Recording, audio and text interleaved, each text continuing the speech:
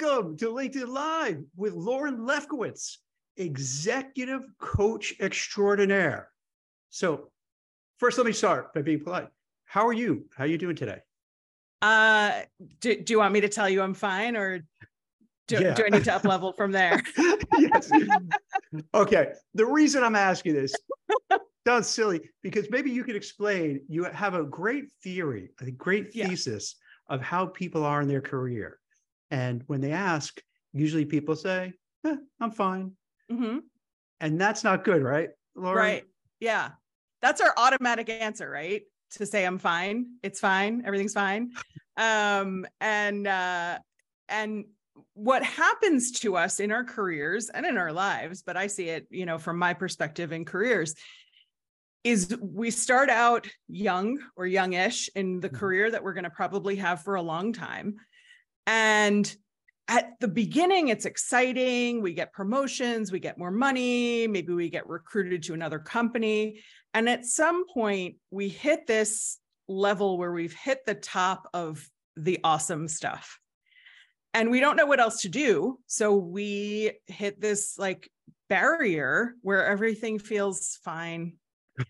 And fine's not actually fine. I don't believe that most people feel fine about most things. So what happens in our careers is we hit this top level. We don't know what else to do. So we take on more or different, and it all feels fine. And we don't know how to shift. We don't know how to up level. We don't know how to get excited about our careers again. And if we're not fine, then we're terrible. And we don't want to be terrible. We want to go through life feeling pretty okay. So we keep saying we're fine and convincing ourselves we're fine when we're actually really stuck in this trap, in this loop of going to work, going to sleep, going to work, repeat. And I don't believe that it's fine to live your life that way. It sounds, what is it? Is Thoreau who said most men, sorry, but I think he said men, most men. It was Thoreau times, yes. Yeah. Quiet, wait, now I forgot, lives of desperation, right? Quiet lives of desperation. I completely massacred that. Yeah. And then there's something that he said about living life is on the other side of despair. We're both butchering it. Yeah, we're butchering it. So we're going to say that's what he said. He told me personally, Thoreau. He told me that thing. Yeah. So basically, I think what I'm hearing is that a lot of people, you hit a certain level in your career, and then you just plateau, and you kind of shrug your shoulders. It's like that meme with the dog drinking or sipping tea and everything's on fire. He says, hey, this is fine. Yes. It's like a trap, as you were saying, that you just get caught into it. And this is your life. And then after a while, you accept it. And this is the weird thing about life. No matter what happens, it's weird. You could just accept it after a while. It becomes the norm and you just go with it. And then, as you pointed out, you could go year after year after year, nothing changes. And then you look back and go, oh my gosh. You're looking at your peers who succeeded and you're falling behind. So that's where I think you're driving, right? Where you have to kind of get yourself out of that comfort zone and push yourself, right? Yeah. There's this level of, we call it comfort because it's what we know, but it's actually just familiar. It's almost like if you think about a new quilt, a comforter, if you will, if you think about a comforter, you get this new comforter and it is so cozy and warm and it feels great. And you have it for years and years and years. And it gets a little bit threadbare and there's a hole where your pinky toe keeps catching and it's dull. It's not so pretty anymore, but it's what you know. And you don't want to buy a new comforter because you've had this one forever. We do that in our careers. We get to this level where we know things. We're no longer used to being a beginner. So it's easier to stay in fine than it is to step out of our familiar zone and try something different and take the risk and go for a job that's 2 levels higher, or go from a VP C-suite job to being the CEO, to being in charge of a company. And so we tell ourselves all the things we can't have and why we can't have it. And we say, well, I'll do this for 15 more years and then I'll retire. And then I'll be happy with the money I've collected from all of these years of, being fine. Well, let me, if I could ask you like a two-part question. Yeah. Is that, why do you think people just kind of stay that way? Are they afraid? And then how do you break out of it? If you want to do that, is there like a how-to guide-ish, that you have that, that you really on the inside know you need to make a change, but you don't know how to do it? Yeah. Great question. So the first question is, you have to notice. We spend so much of our lives just getting through, going on autopilot, going through our day-to-day and getting through. And there's a metaphor or an analogy, I never quite know the difference, of the frog in the boiling pot of water. I don't know if you've heard it, but the theory is if you throw a frog in a boiling pot of water, it will jump out from the shock of the heat. If you throw a frog in tepid water and you heat the water up slowly, it will boil to death. And that's what happens in our careers. If you went into a new company and the very first day, somebody was outright harassing you or punched you in the face when you walked in the door, that's a boiling pot. You're going to walk out of there and say, oh my gosh, I need to find another job right now. But when you go into a job or career you're excited about, you get those promotions, you get those raises, your vibrations up here, you are excited, you are happy. And then your manager yells at you. And so you're a little bit less happy, but like a lot of what's around you is still pretty great. And then they don't give raises the next year. And then you don't get a promotion. And then you get a lot of, you're great here, we can't imagine you in any other position. And not only do you lose your threshold for better than fine, you also lose your confidence for what you can have. If you're told repeatedly, you need to wait your turn, which we hear a lot, or you're great in this position, we can't imagine you anywhere else, or you just don't have the elusive executive presence, you believe that.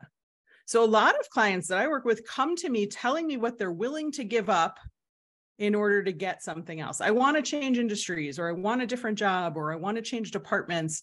I'm willing to give up salary, or I know I'll have to take a level cut, or I probably can't have people reporting to me in that position because I'll be new to that kind of thing. So I think what happens is we talk ourselves into all the things we can't have. And if we can't have all of those things, well, we may as well stay here with what we know and what we're successful at. And like I said, we don't like to be beginners. When we're in our 30s, 40s, 50s, 60s, we don't like to be beginners. We don't like to not know.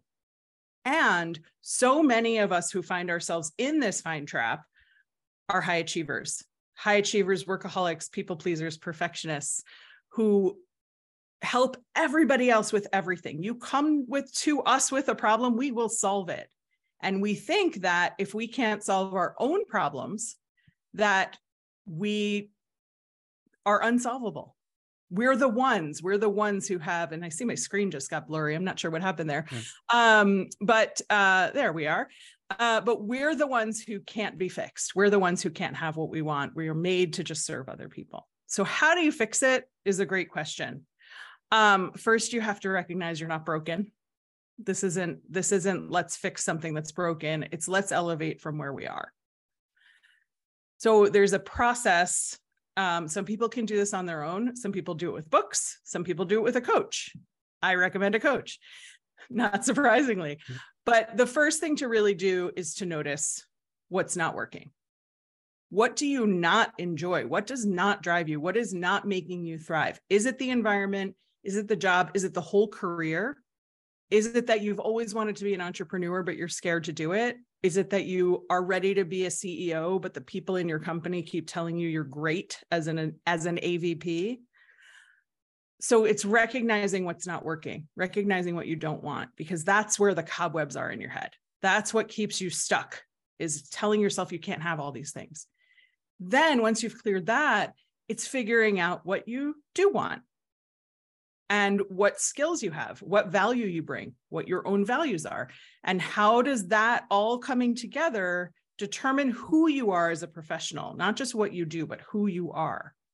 Then you can really start thinking about what of that is transferable to what you want to do? What even are the options out there? Because we get so tunnel vision into what we know how to do and what we know we've done.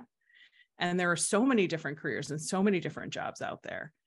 And then it's about gaining the confidence to go after all of it and not going into a job search or a quest for promotion or raises or all of those kinds of things with these notions that you have to give something up, right?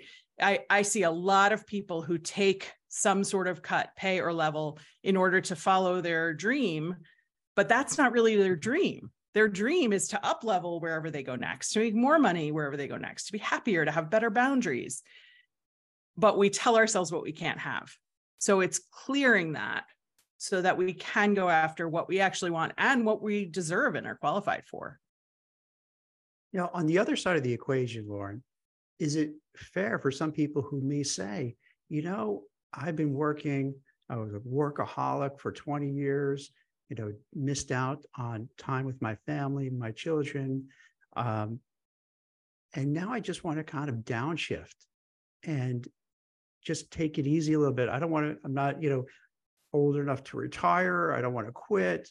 I just want to just chill a little bit. Now, I guess that's a little different, right, than the fine thing. That I think that probably would make sense for some people. They just need to disconnect and disengage for a bit. Does that make sense? Yeah. So what you're talking about is burnout, right? And burnout can lead to, I want something different. I want to downshift. I want to end my career in an easier job. Not everybody is motivated by a next level or a next income level. Everybody has different motivations. I had one client who loved her company. Her pay was great. And all she wanted to was to not be on the front facing side of HR. And she could not figure out how to tell her management that she wanted to be on the back end operations side of HR. And that was our work together. She was not looking for up level. She was in the last 10 years of her career. She was looking for a quieter job where she could do analytical work and still serve the company from an HR capacity. So everybody's a little bit different in their motivation. Most of the people who come to me are looking to up level, but it's not exclusively that. The thing that's important to remember is that you have choices, right? So I said in the discovery process, you figure out your value and your values. And for some people, more money is not part of their values. They're making enough to live, or they have a spouse or partner who helps with income or is the breadwinner, and they want to coast. They want to work in a storefront, in a gift shop. They want to be a receptionist and step down from a, senior IT position. We get to do whatever we want with, the limitation of what we can control, but we get to do whatever we want. Our responsibility is to figure out what that is. And then how to get it. And so often we jump right into the job search and we're like, oh, I've put out 300 applications. I'm not getting any calls back. And it's because we haven't done that work to figure out what's fine. That's not actually fine. What can be better? What are we after? And that's also when we find people going into interviews and saying every job looks the same. I was one of those people before I realized that I could have a different life. I was one of those people. I would go to interviews for other HR jobs. I was an HR professional for 20 years. And I would say, well, this job feels the same. And at least here I have the equity of people knowing who I am and trusting me. So if I want to take a day off, I can. I didn't. But if I want to take a day off, I can. If I want to take it easy, I can. And there I was working 80 plus hours a week, trying to continue to prove myself to myself, and trying to people please and in that sort of high achiever cycle. And when I finally recognized that I could be helped, I was fixable, I hired my own coach, which, after 15 years of coaching other people, somehow had never occurred to me. And what I recognized was we are not good at assessing ourselves. We are not good at just turning what we're good at for other people to us and going with it, because we are much better at self-criticism than saying we're amazing, right? If somebody asks you, what are your strengths and weaknesses? You're going to put out 3 strengths. And if you're being honest, right? If you're in an interview, you're finessing that answer. But if you're being honest, you can maybe put out 3 strengths. Oh, I'm driven, I'm hardworking, I'm clever, solution provider. But I'm also a procrastinator, and I also, right? And we heavy sigh, and we have 42 things to say about what's wrong with us. So often we need some sort of help to figure out what's amazing about us. What do we value? What are our values? What do we actually want from the next thing? And instead, we tend to live this life where we do and do and do so that we can have money, status, job satisfaction, so that we can be happy later when we retire. And if your priorities are balance and fun and maybe something less with less pressure than what you've been in, then yeah, you absolutely get to choose to downshift to something else. But we forget that we have the choice. I've noticed, and you've probably seen this too, during the pandemic and kind of right afterwards, to me as a Gen Xer, I saw like a huge shift of what happened, when, I was growing up, going to school, working, the idea was climb that corporate ladder, keep going up higher, you want to manage a person, then 10 people and 20 and what's so on. And, throughout the pandemic and afterwards, it made so many people reassess what they really wanted. And to your point, as you were detailing, is that a lot of them saying, you know what, maybe I don't want to go after these things. I've, been burnt out, exhausted. This is a pandemic. Let me just take some time and figure out like what I wanted to do. Now I might get back on the fast track or maybe not, but I just need that time to figure out what's right for me right here and now. And that was such a novel thing that you didn't see that before, right? Yeah. As also a Gen Xer, we were this generation of people who had boomer parents and some greatest generation parents who tried very hard to keep their jobs for as many years as possible. That was their work cycle. And we came into the workforce and we learned that we should stay places for a while, but work super hard and impress everybody so that we either got promoted from within or we got recruited out.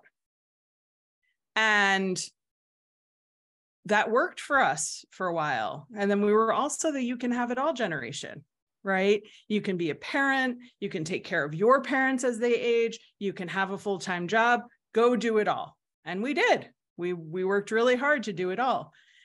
And the pandemic came and we all went home for 2 weeks. And we suddenly realized, gosh, it's easier to help my kid with their homework if I'm here and I'm between meetings and I can take a break. Wow, I can get laundry done during the week and still be super productive at work.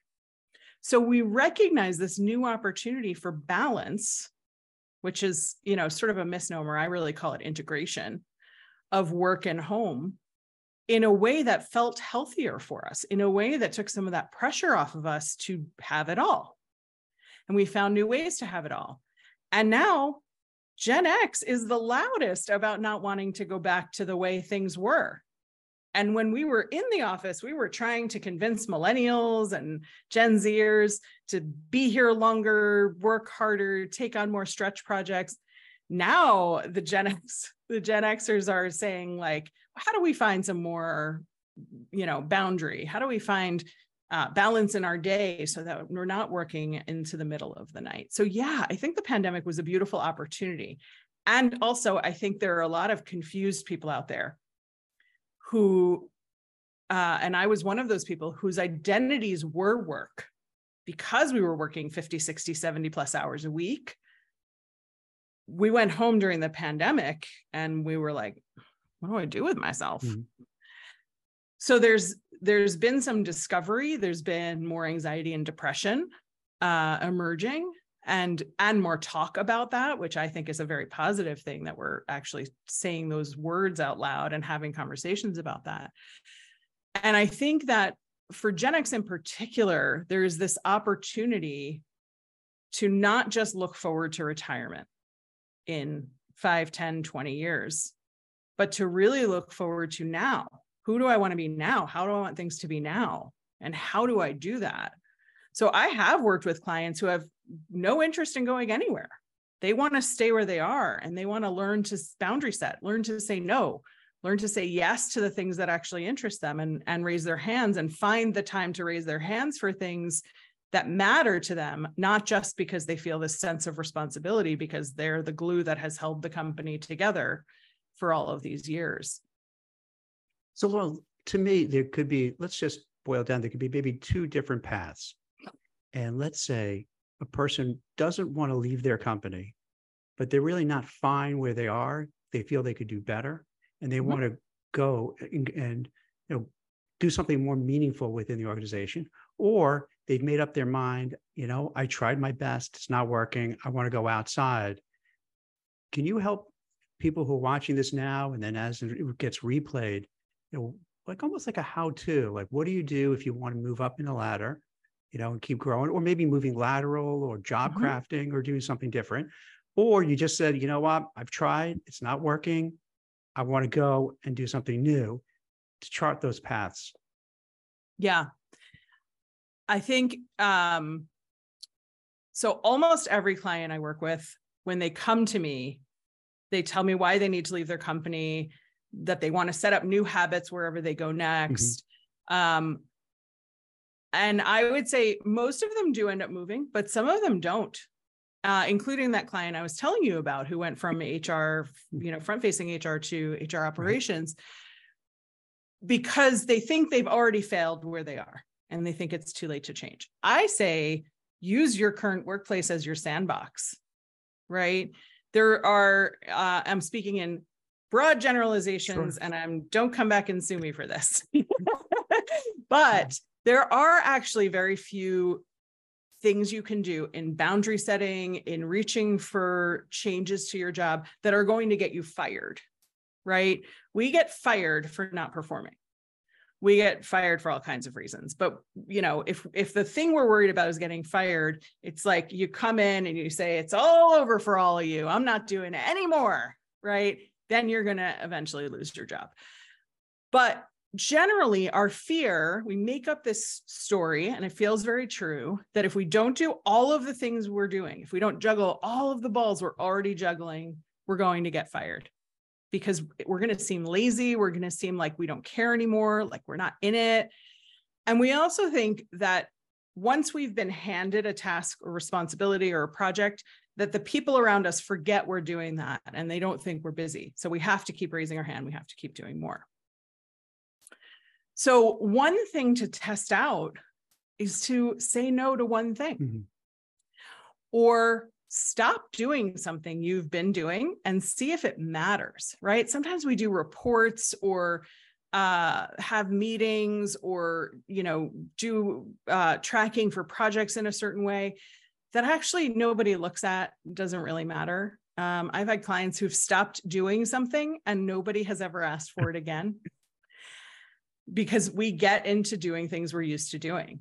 So the next thing to think about, so that's the first thing, is what tiny boundaries can you set that aren't going to make waves? And what does that change? The next thing that I recommend to people is schedule yourself some minutes of increments of time, whether it's 5 minutes or 15 minutes, block it on your calendar and do not talk to anybody. And if you work in an open space, that means walking out. For one of my clients, it meant going into a bathroom stall and just standing there for 5 minutes just to be on her own. It shows you that the world around you, the company around you doesn't fall apart because you take time for yourself. And then the third thing I would say is get some ideas, right? You need to be setting boundaries. You need to be taking time for yourself so that your brain has space to come up with ideas. But if you want to stay in the same company that you're in and you see opportunity for ways you can get involved in other things and potentially laterally move or move up or even move down as you're downshifting in your career, go to your management with those ideas. If you go to your management and you say, you know, I'm a little bit bored in this position and I'm really interested in marketing, and I'm wondering if I can help Jenny out with some of her marketing work. Your boss is going to say, like, I don't know what to tell you. But if you go to your boss and you say, I'd like to do some cross training with Jenny in marketing because I'm really interested in social media. And I think that if I have a better sense of how social media works, I can impact our customer success department in this way. And it's also a growth opportunity for me. It's a very different conversation. So if you come in with a strategic take on what you want to do and why, even if it doesn't benefit your department, if it benefits you and your career growth, and you can get specific enough that you're not making Jenny in marketing figure out what you can do to help her, and you're not making your boss figure out why you're bored and what he or she or they need to do to make you feel better about your job, not only are you going to have the energy, the positive energy of up-leveling or different leveling or learning new things, but you're going to appear strategic and helpful and interested and invested in the company. So that's one way to do it.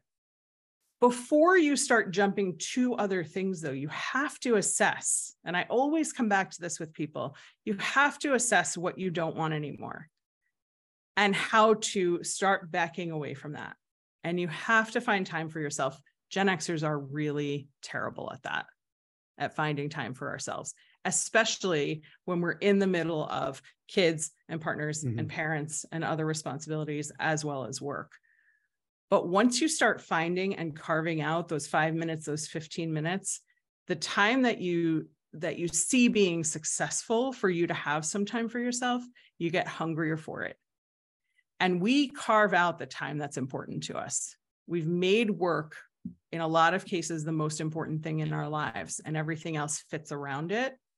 And I think there's a much more well-rounded way to look at ourselves and to look at the world around us and figure out how we integrate everything.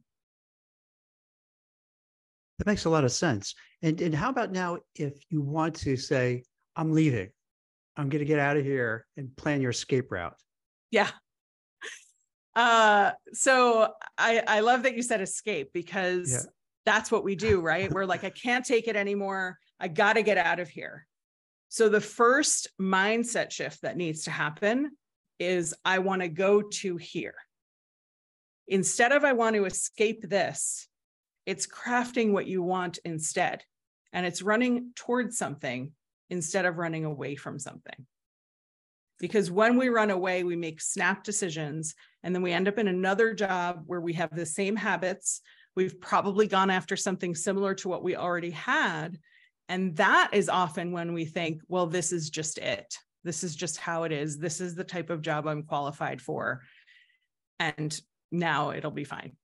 You know, I should have stayed at that company, or it'll be fine here, or I'll just go get another job for $10,000 more somewhere else doing the same thing. And then one day I'll retire and be happy. So if you want to get a new job, a different job, it's figuring out what you do want. And then it's crafting your resume.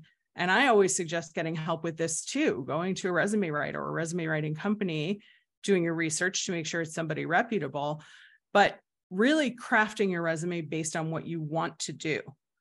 I had one client who was an account manager. Her company allowed her to take on extra work. I say allowed because it led to her working 60, 70, 80 hours a week for no extra pay. And she did speaking engagements, she did change management stuff. And she liked that 10, 20% of her job. She didn't want to be an account manager anymore. So when her resume was put together, it was focused on change management. She ended up getting a job for double the money in a change management position. So you don't have to, your resume is not a job description. Your resume is not just a look at what you have done. It's a look at who you are as a professional, what you have to offer, and what you've accomplished in each of your positions that lends itself to what you want to do next. So I was an HR generalist, and I made it to the executive level in the corporate world. And when I was considering whether I was going to take my side gig coaching full time, which is what I eventually did, or whether I was going to continue in HR. Because all of the generalist positions felt the same to me, I was starting to recraft my resume to specialize in HR communications and to move into a specialty. But if I had not crafted my resume for HR communications and I was applying to HR communications jobs with a generalist resume, they probably wouldn't have looked at my resume because they wouldn't have seen enough writing. They would have seen too much generalist work when really I had done a lot of HR writing. So it's taking the pieces of your career that you're really good at and you love. We often just go with what we're good at, but also what you love and putting it on there. And that's not to say, well, I don't really like budget management. I'm not going to put that on there, right? There's some skills you want to put on there. If you managed a $10 million budget, that's probably important to know if you're trying to up level. Not that you're going to necessarily be a person who manages budgets for the company, but it's important to include that kind of stuff. But if there's a job you don't want to do anymore, that your absolute career you're not interested in anymore, don't keep that on your resume. Don't apply for jobs that have that in the job description. You get to go after whatever you've carved out as your expertise.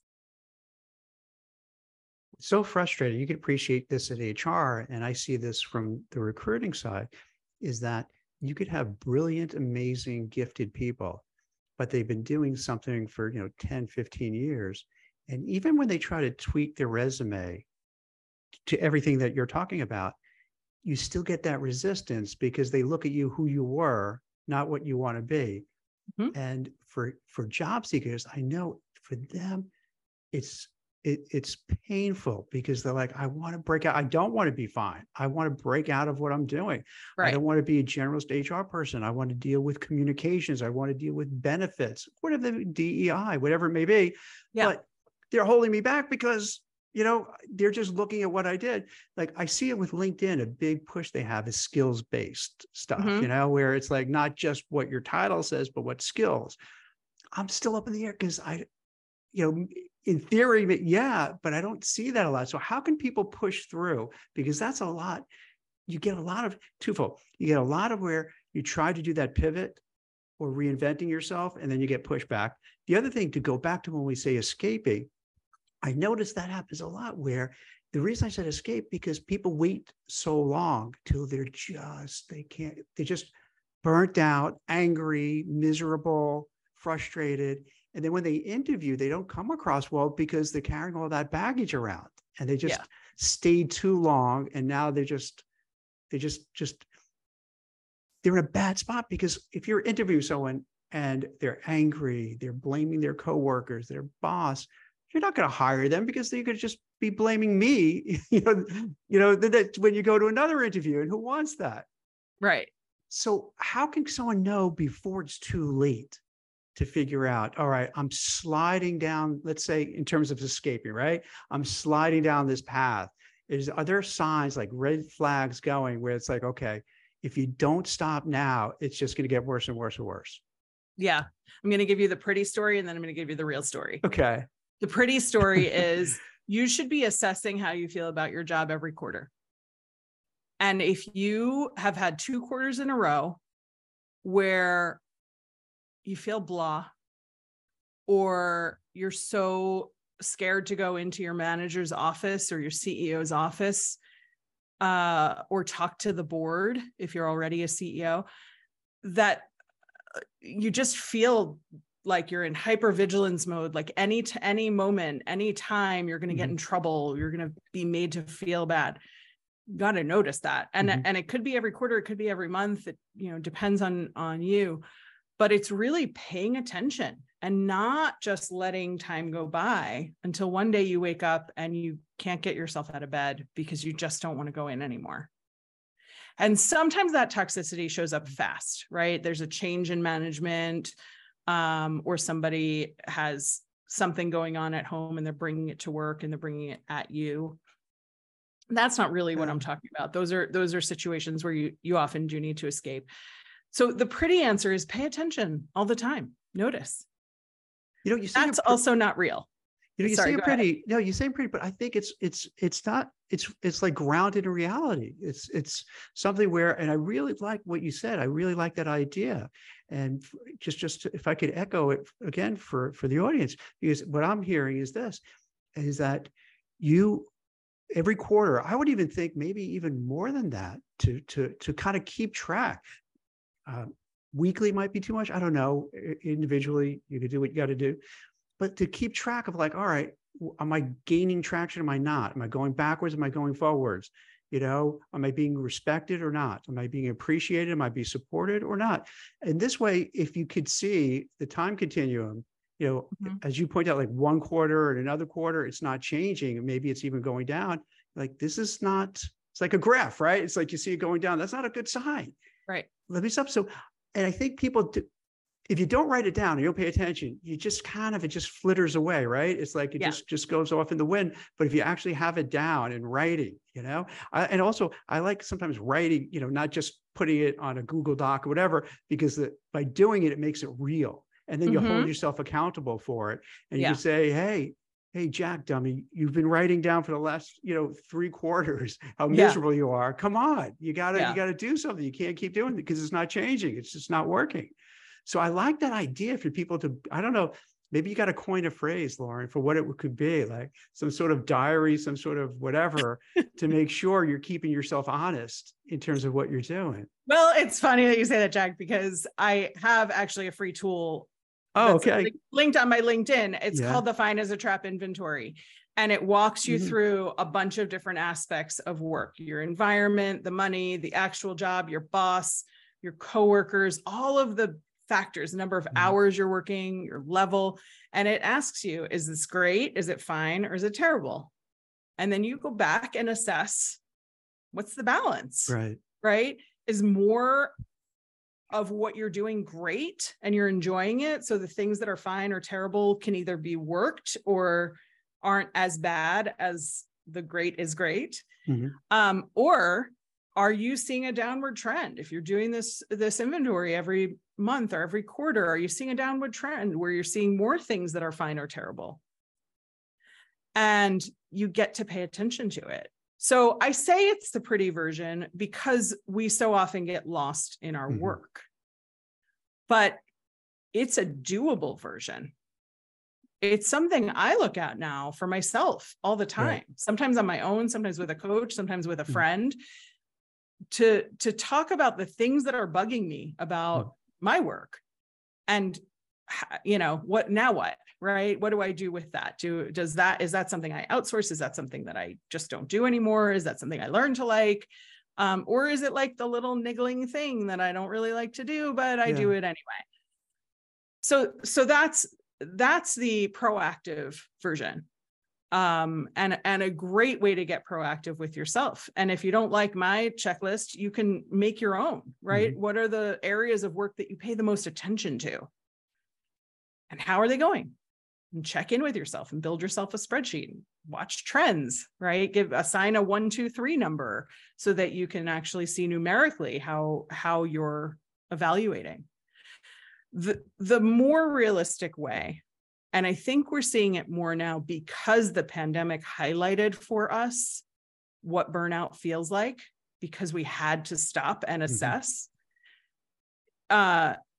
is to get some kind of support, whether through a coach or a mentor or coworker or former coworker, to get some kind of support and to be able to say, I need to escape, and to figure out what can you do while you're escaping, while you're figuring out how to escape. What can you do to make things better where you are? And that's the thing we always forget. We have choices where we are. We can go to somebody and say, I'm so overloaded, I can barely breathe. Here are some ideas for what we can take off of my plate and where it can go. Or, I don't enjoy this job anymore. Here are some things I'm interested within the company. Or, I'm not interested in this place anymore at all. I'm going to start setting boundaries. I'm going to start being a little bit less of a high achiever so that my energy goes less towards my current job and more towards what I'm running towards. And I figure out what I want next. And for some people, there has to be a bridge job in between. So I have talked to a bunch of people over the last several years who have been in a job for 5 or 10 or 15 years, and they get a bridge job, which if folks who are watching don't know what that is, it's a tide me over job. It's I got to get out of here so that I can be in a job, be making money, clear my head, and figure out who I want to be when I grow up. And you do that for 6 months or a year or 2 years while you figure out what you want next. And often that gives you the space and the energy that maybe you can't get if you're in a toxic workplace that you do need to escape from. So sometimes it's escape, and sometimes it's play in the playground where you are, find space and boundaries and energy to do the work more slowly to figure out what's next. Just to go back a little bit to something you alluded to in terms of both being in the office and looking, I advise people to kind of hedge your bets so that you want to, and this is kind of challenging to do, but it's doable, as you pointed out. You want to be able to play the game where you are, do your job, come in smiling, do everything so no one would notice any change in you. Because what happens a lot of times when people just burnt out and they're angry, you could tell right away. So you don't want to be that person. You just want to be happy, motivated, do your work. But meanwhile, you're hedging your bets by finding some recruiters, some career coaches, tapping into your network for leads. You do that stealthily because you don't want to blow up your spot, but you do that so this way you have kind of both things going just in case. Yeah. So you have options. And with the bridge one, with me, I don't know how to process that, Lord. And maybe let me kind of walk it through with you, and we could talk about it, because this is a big thing for people. What I've seen through the lens of a recruiter, oftentimes someone either moves too quickly because they're just so ticked off. They're like, I'm out of here. And they're not thinking clearly.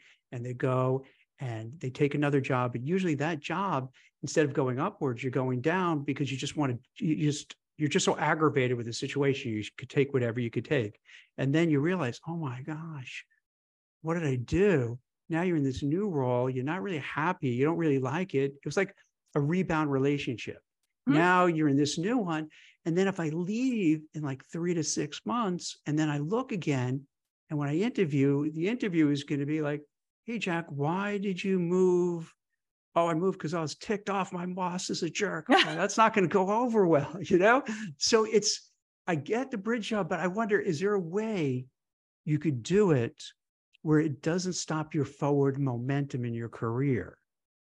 Does that make sense? Yeah. Okay. So I would never advise someone to leave for a lower level, less money job. I think if you are working that hard to escape your company, that you're willing to take the cuts, then something big is going on. And there may be an opportunity for therapy. There may be an opportunity for a coach.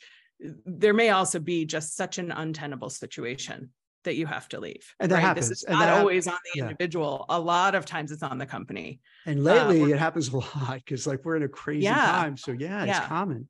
Exactly. Yeah. And so, I think that there is sort of a poetry in how you talk about yourself, right? There's some PR to learn about yourself. Well, I moved to this company because I thought the opportunity was X, Y, and Z. What I've learned is it's actually really similar to my last job. And that's not what I was looking for. I'm really looking for whatever your company does, right? So there's some finesse in there. There also are times when I left a good job for what seemed like a better job, and I don't agree with the company's ethics. Or, there are 100 reasons why you might leave in a short time period. When I was in corporate HR, I always loved hiring someone who'd been with a company for 10 or 15 or 20 years and then had a 1-year stint, because it gave them time to discover what they wanted and didn't want. So if they were going to accept the job I was offering, it was because they were asking the right questions now. It's so interesting because we talked about before about Gen X's, and let's talk about other generations like millennials and Gen Zs. their mindset is so drastically different. Oh, yeah. For Gen Z, and I don't want to generalize, my kids are Gen Zs. I don't want to generalize, but they're more apt to say, you know what? I don't like it. I'm going to do something else. Yeah. It doesn't phase them. Move on to the next one, do something different, switch careers, go back to school, do this, do that. It's a different way of viewing things. And I think that's kind of healthy. It used to be, Lauren, when I turn back the clock, I don't want to date myself, but I would come into the office on a Monday super early because the resumes were faxed over. And if I didn't get there, and there are too many resumes from the Sunday New York Times classify, they spill out onto the floor and they get all confused with the resumes. So if I shared a resume with a client that was only person's there a year or a year and a half, two, they would be like, what are you doing, Jack? This person's a job hopper. Like, what do you mean 2 years? Now, let's say in the tech sector, they're all about, hey, you know what? Go for a year, Google, learn everything you can, build your network, and then maybe go to Apple. Learn as much as possible, build a network, rinse and repeat, and keep doing it. And that's how you kind of build this like amazing network that one day you could do your big startup and you have all these connections and you've learned all these things. And it's like you're a big shot management consultant because, oh, this is what I did at Apple. This is what I did at Microsoft. This is what I did at Google. So it's changing a lot. Yes. And I wonder if like people who have a little gray in their beard could go and adopt some of those other practices, which seem more healthy and nicer, that you can just say, like for a bridge job, like, because think about what was my immediate reaction with bridge job? Oh my gosh, is that going to put you in a bad spot? Right? Like, like this kind of defensive, oh no, is that possible? Right? That was like my honest initial reaction, but it shouldn't be. It should be like, all right, it's not working. F it. Let me find something that works. Mm-hmm. And to give millennials and Gen Zs their due, I think that's a much healthier, smarter way to navigate a career. Yeah. Well, Gen Z and the younger millennials are being raised by elder millennials and Gen Xers, and they all watch their parents stay in jobs that really stress them out. They don't want that. Yeah. And because as a generation, and again, we're both really generalizing, but as a generation, the Gen Zers aren't willing to stick around. So we're going to have a retention issue. The Gen Xers who are going to be, you know, the boomers are starting to retire. The Gen Xers who are running companies now are going to have to make it nice for the Gen Zers if we want them to stay. Well, they got good memes, right? Bare minimum Mondays, you know, loud quitting, quiet quitting, you know, all that kind of stuff. So they got that going for them, which is cool. Acting your wage. So automatic mouse movers. So maybe we got to pick up on that stuff. Yeah. You know, I think the younger generations are recognizing something that Gen Xers didn't do a great job recognizing. And some Gen Xers are starting to recognize it, which is that work does not have to just be this serious, hard thing. We can find joy in the work that we're doing. We can find joy in accomplishment and also go home at the end of the day or go to our kids' t-ball game or take the morning off to get a massage, and the work will still get done because we're committed to it. And we did not do a good job recognizing that as Gen Xers. We just came in early, right?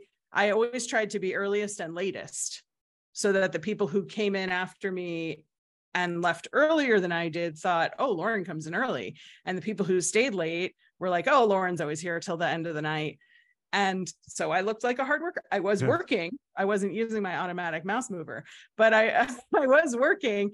But it was, you know, our generation was to outperform each other. So be the hardest worker. You can appreciate it. So in my writings, you know, before I was writing for Forbes, I was writing blogs and what have you.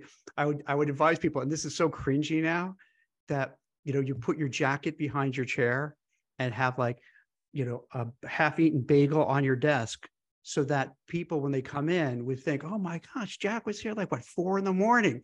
And then, and then similarly at night, you want to wait for everybody else to leave. And then you can go, because then like, okay, oh, goodbye. And like, wow, that Jack, I'm just going to stay here all night. So Yeah. Now it changes completely. Like, that's ridiculous. Same way too, where my kids think this is like, crazy that I would have to wake up like 6 a.m. to beat traffic to commute into Manhattan, because first we lived in Manhattan and then we moved to the suburbs. You have 1 kid, 2 kids, move to the suburbs kind of thing. And it'd be 3 hours round trip, easy. And if there's an accident or snow or whatever, it could be 4 hours. Yeah. And you would miss their, like you said, T-ball games, ballet, shows, sport, everything. And now I've been working remotely.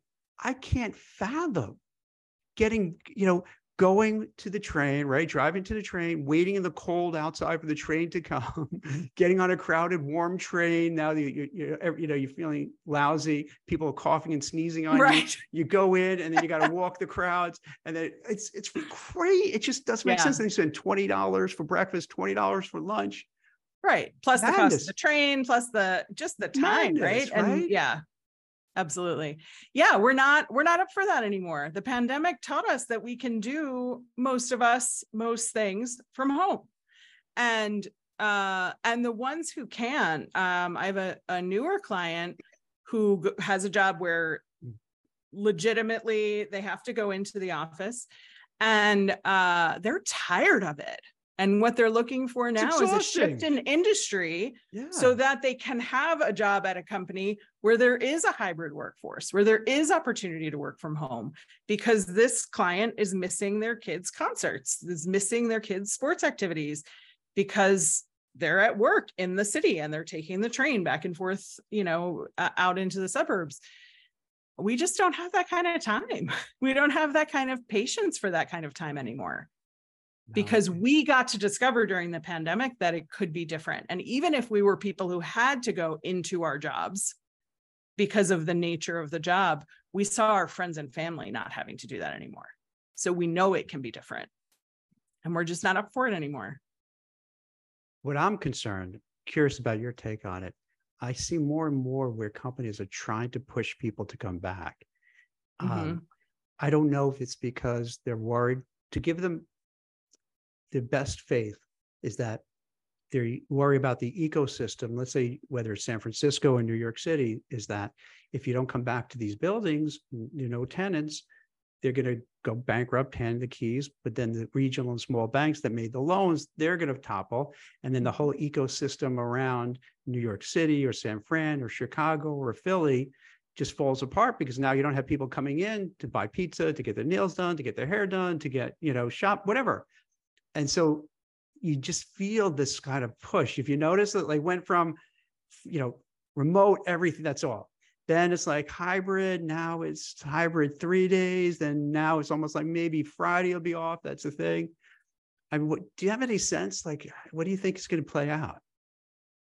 I think we went to such an extreme so fast with the pandemic that we're now hitting where the ball has bounced to the other side of the court, and now we're hitting the other extreme of like, everybody back. We need things to be the way they used to be. This was the way things always were, and it was great this way. It was fine this way. And I think we will end up somewhere in the middle, right? Because the ball bounces back and forth and it eventually settles somewhere. So I think that ultimately we'll end up somewhere in the middle. I do think that the younger generation has a disadvantage not being in the office. And you certainly brought up the points about the economic ecosystem, but there's also a social ecosystem of learning how to be a grown-up professional, learning how to interact with your coworkers, how not to interact with your coworkers. We're super casual on Slack, and I love Slack, but if we're just talking on Slack and the occasional Zoom, we're not getting a sense of what it's like to be in a big meeting, to present in a big meeting, to be standing in front of people and telling them, trying to convince them of something. And I don't think the world yet is so remote oriented that need is going to go away. That need for socialization is going to go away. And I do think companies can be successful fully remote with the occasional company retreat or something like that. But I don't get the sense that we have enough especially the older generations, we have enough of a want for that and enough savvy to run a remote company as though we're in person. And so I think eventually we need to land somewhere in the middle so that we're keeping that financial ecosystem alive. We're not all losing money to our leases. And we're also keeping that social ecosystem alive, where we get to see how the older generation who's been working, 10, 15, 20, 30 years, how they behave. And we can take from that as the younger generation. I say we, like I'm in the younger generation. They can take from it's that. It's all mindset, Lauren. I think of myself as like way younger than I am. So that's, and I'm going to go with it. Yeah. But the younger generation then can see, what are their elders doing? What do they like about that? And what do they not like about that? Right? Like, I reported to boomers for most of my career. And there were things I really loved about the way that they managed and their dedication and their organizational skills and structure in a lot of ways. And then I looked at other things and I said, I don't want to be that kind of manager who checks in every day. What are you working on now? Who stops by your desk and like leans over your cubicle and says, like, what have you accomplished today? Right. That did not resonate with me. And that resonated with a lot of boomers. And the Gen Zers in particular haven't had the opportunity to see all of that in action to decide. And I think they're going to need that. So my hope is that we end up somewhere in the middle, that if you're a remote company, you get really good at being a remote company. That if you're an in-person company, for the sake of being in person, you implement some flexibility and some hybrid. And that if you are a company that can be fully hybrid or have flexibility, like, do that, because you also then have the opportunity to bring in more diversity, especially if your company is in an area of the country or an area of the world where there's not diversity. If you are open to remote, or if you're open to remote, but you come in once a quarter and the company pays for you to come in once a quarter so you can meet with everybody, then you can be hiring a greater diversity of humans to contribute to your company, even if you're not in an area where that attracts a diversity of humans. Makes a lot of sense. But let me get your take on this with, let's say, the tech sectors. Like, last I saw, about 200,000 people laid off in 2023, layoffs on Wall Street, the media. That seems the kind of thing to do by all these execs. Hey, we lay off people, our stock price goes up because they're showing, look how prudent we are in cutting expenses. So for that, I noticed it's really hard for job seekers, both to find a job, but also from a mental, wellness, emotional well-being thing. What would you say to people who are kind of going through this? And I hear this all the time, where go on 3, 6, 9 interviews over, 6 months, 7 months, meeting people, having to do projects, and then you're just ghosted. And then you have to do it again and again. Like, what kind of advice can you give to people in this? And in a way, some of my writing, I'm referring to this as like a white collar recession. Yeah. For kind of college educated office workers, the laptop class, which is really kind of a nasty kind of term that some people use. But what would you say to people like who are having to go through this all the time? Because it's rough and it's not fine, that they're just almost being abused in the process. Yeah. A couple of things. Yeah. One is take breaks from looking when you can, and if you can. Some people are not in a position where they can take a break because they need to have an income and they don't have one right now. But even scheduling those 15-minute increments or half-hour increments or whatever you can manage, if you're making your workday looking for a job because you've been laid off or you've left a company, nobody works all the hours in a row, right? We meet at the water cooler, or we take a break to Slack, or we take a break to do laundry, or we take a break to have lunch, as unbelievable as that sounds. And so do that, right? So if you're job seeking, take breaks, whether it's a whole week, whether it's minutes or hours, you have to take breaks. You also have to mix up your tactics. I see a lot of people who have left big tech in particular, in that sort of showman kind of way of, look at us being prudent, we're cutting costs. And they're going after the other big tech companies. There are tons of small tech companies, emerging tech companies. Hearing aids just went over the counter. That's a whole new line of tech, right? That's emerging. Nobody has experience in the hearing aid tech industry because it was always restricted.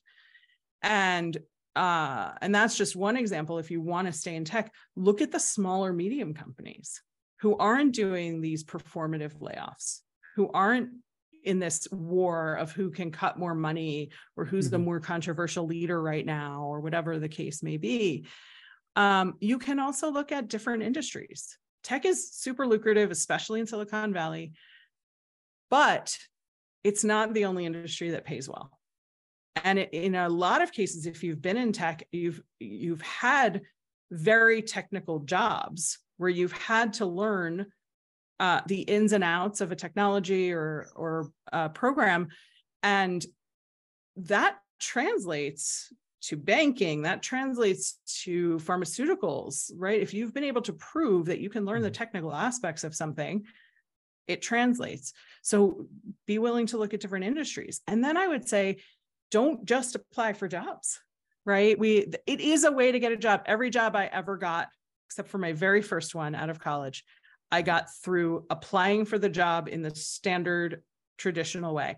I'm sort of unusual in that way because a lot of people get jobs through recruiters.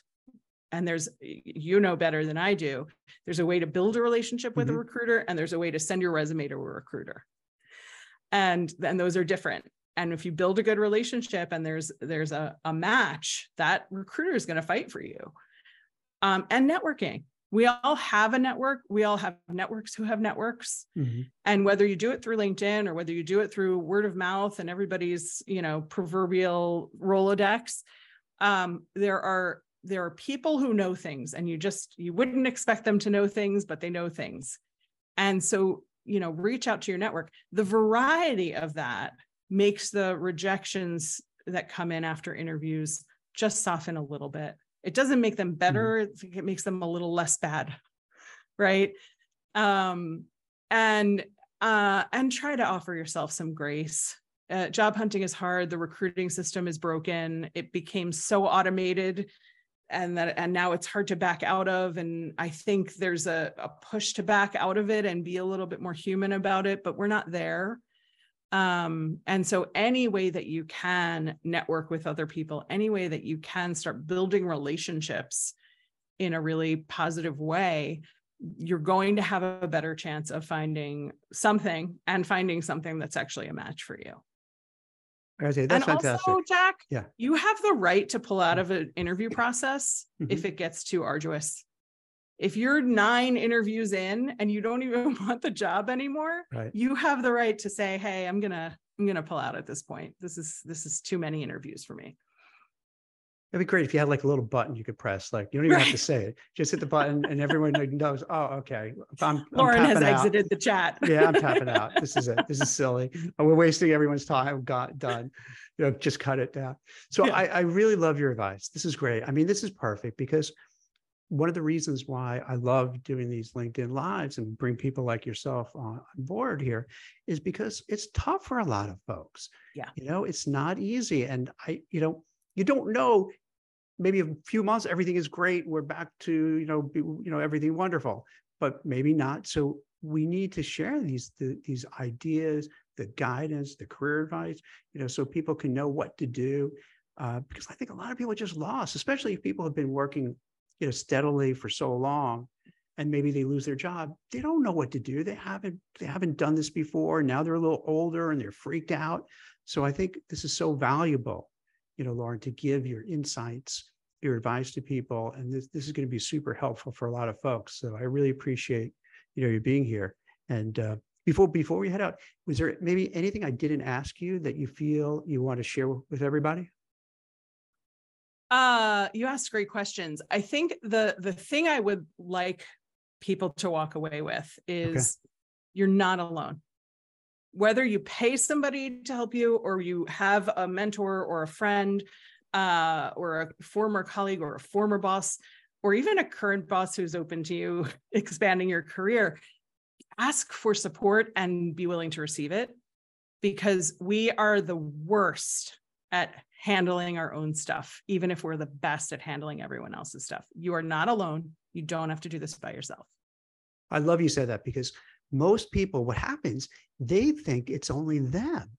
They feel, oh, woe is me. Did my boss say something negative? Am I blackballed from this industry? Is there just a cloud over my head? And they don't realize, no, this is going on across. And this is another reason what's great to do these things. So people realize, oh my gosh, this is not me. It is like everyone's going through this for the most part. Mm-hmm. You know, I mean, are people finding jobs? Yeah, but it's not easy for a lot of people. It's very hard. You could be an amazing, brilliant, genius person. It's going to take a long time and you're knocking your head against the wall. So I think that's such a great thing to bring, so people could, because there's some comfort in that. When you realize, oh, it's not just me. This is a systemic thing that's going across. All right, I still might not have that new job, but I don't feel as bad, because now I'm like, oh, okay, this is the norm. Right. Oh, I could kind of relax. You know, I could, yeah, I could breathe. I thought it was all me.